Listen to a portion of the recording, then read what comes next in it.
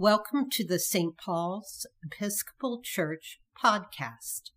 Here, we will share our thoughts, voices, and prayers. St. Paul's is a progressive community of faith with ancient roots. You can find out more about St. Paul's at their website, stpauls.dioup.org, or find us on Facebook. If you would like to share your words on this podcast, send us a message. May God's peace be with you today and always.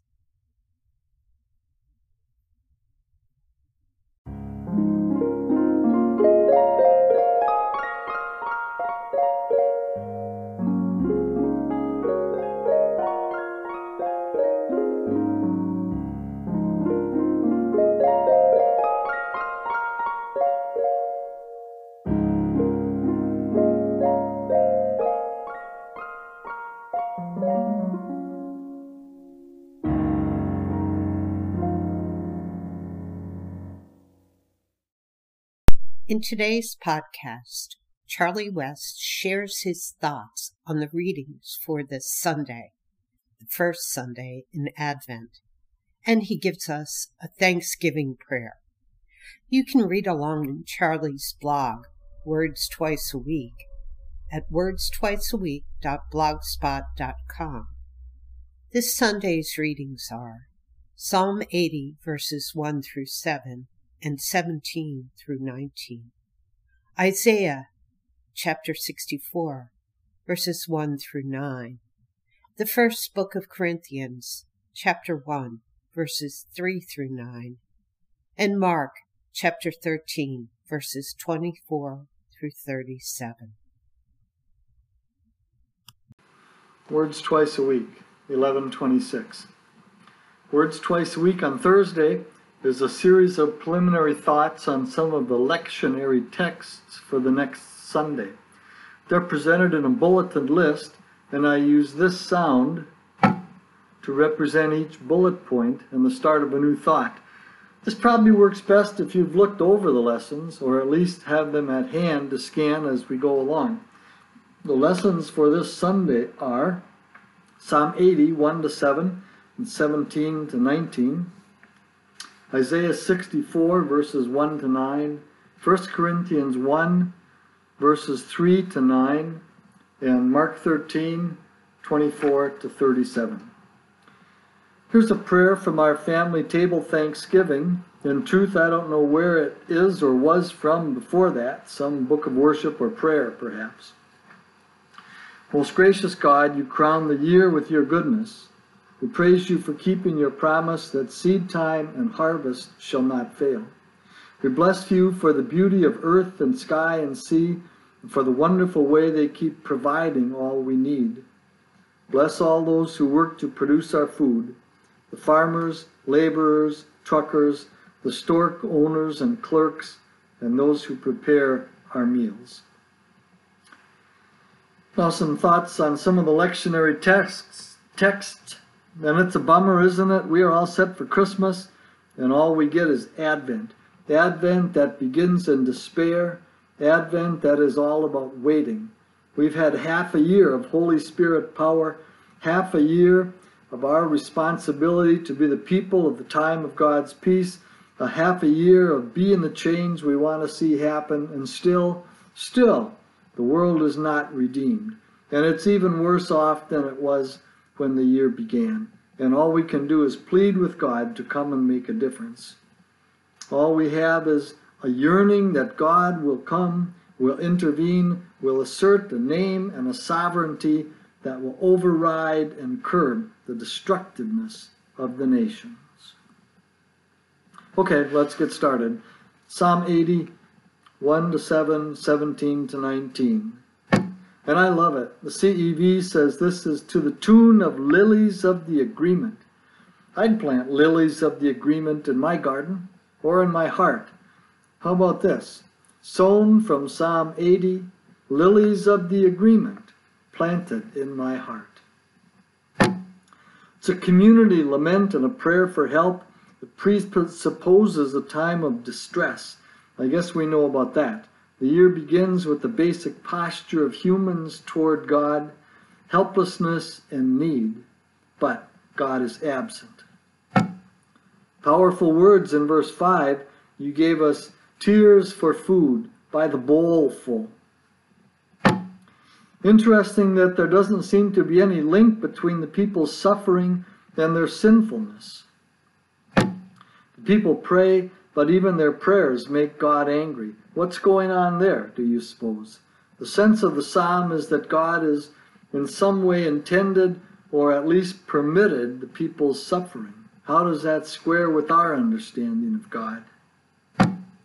More strong words. Verse 1, Shepherd of Israel. One of the clearest images of God as a tender shepherd in all of the Old Testament. And then juxtaposed with, you sit on your throne above the winged creatures. A tender shepherd who is also the ruler of all that is. Is that kind of what people look for in a king or queen or president? And of course the refrain, smile on us and we will be saved. Okay? Whose smiles are redeeming and saving in your life?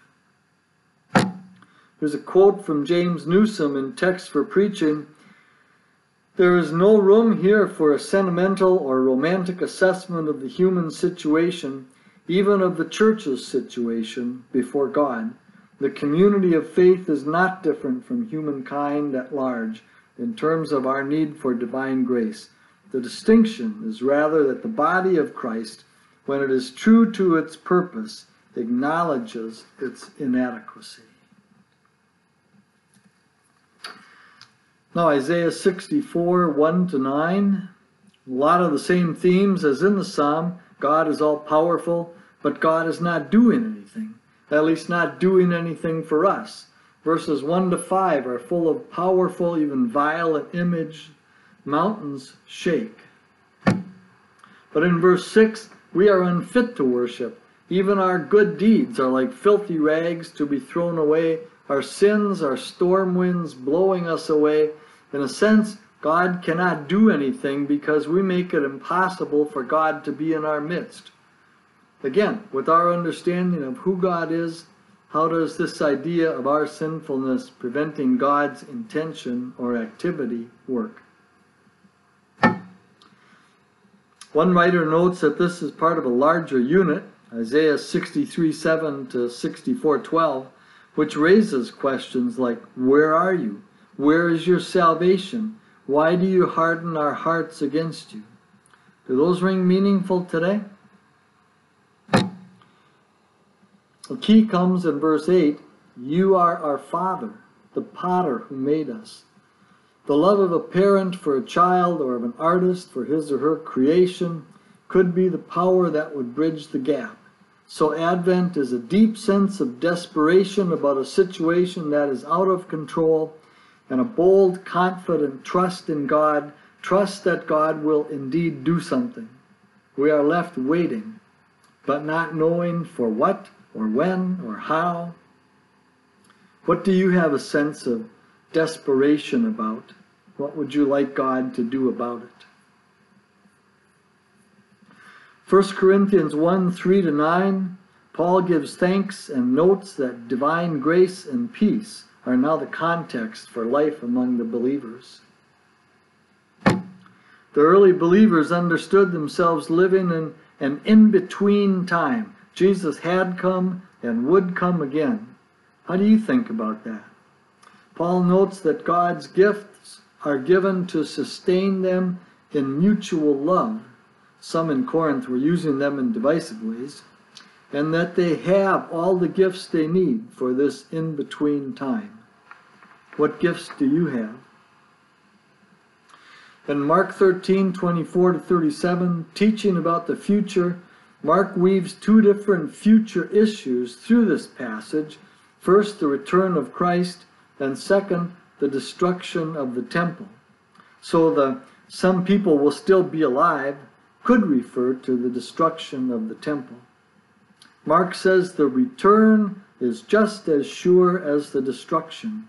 Are there events in our recent past or near future that would be a sign for you of God's decisive activity and return? God will have the final say in the destiny of creation. Recalls once again the line about God not letting death destroy what God made and loves, and perhaps extends it to all creation.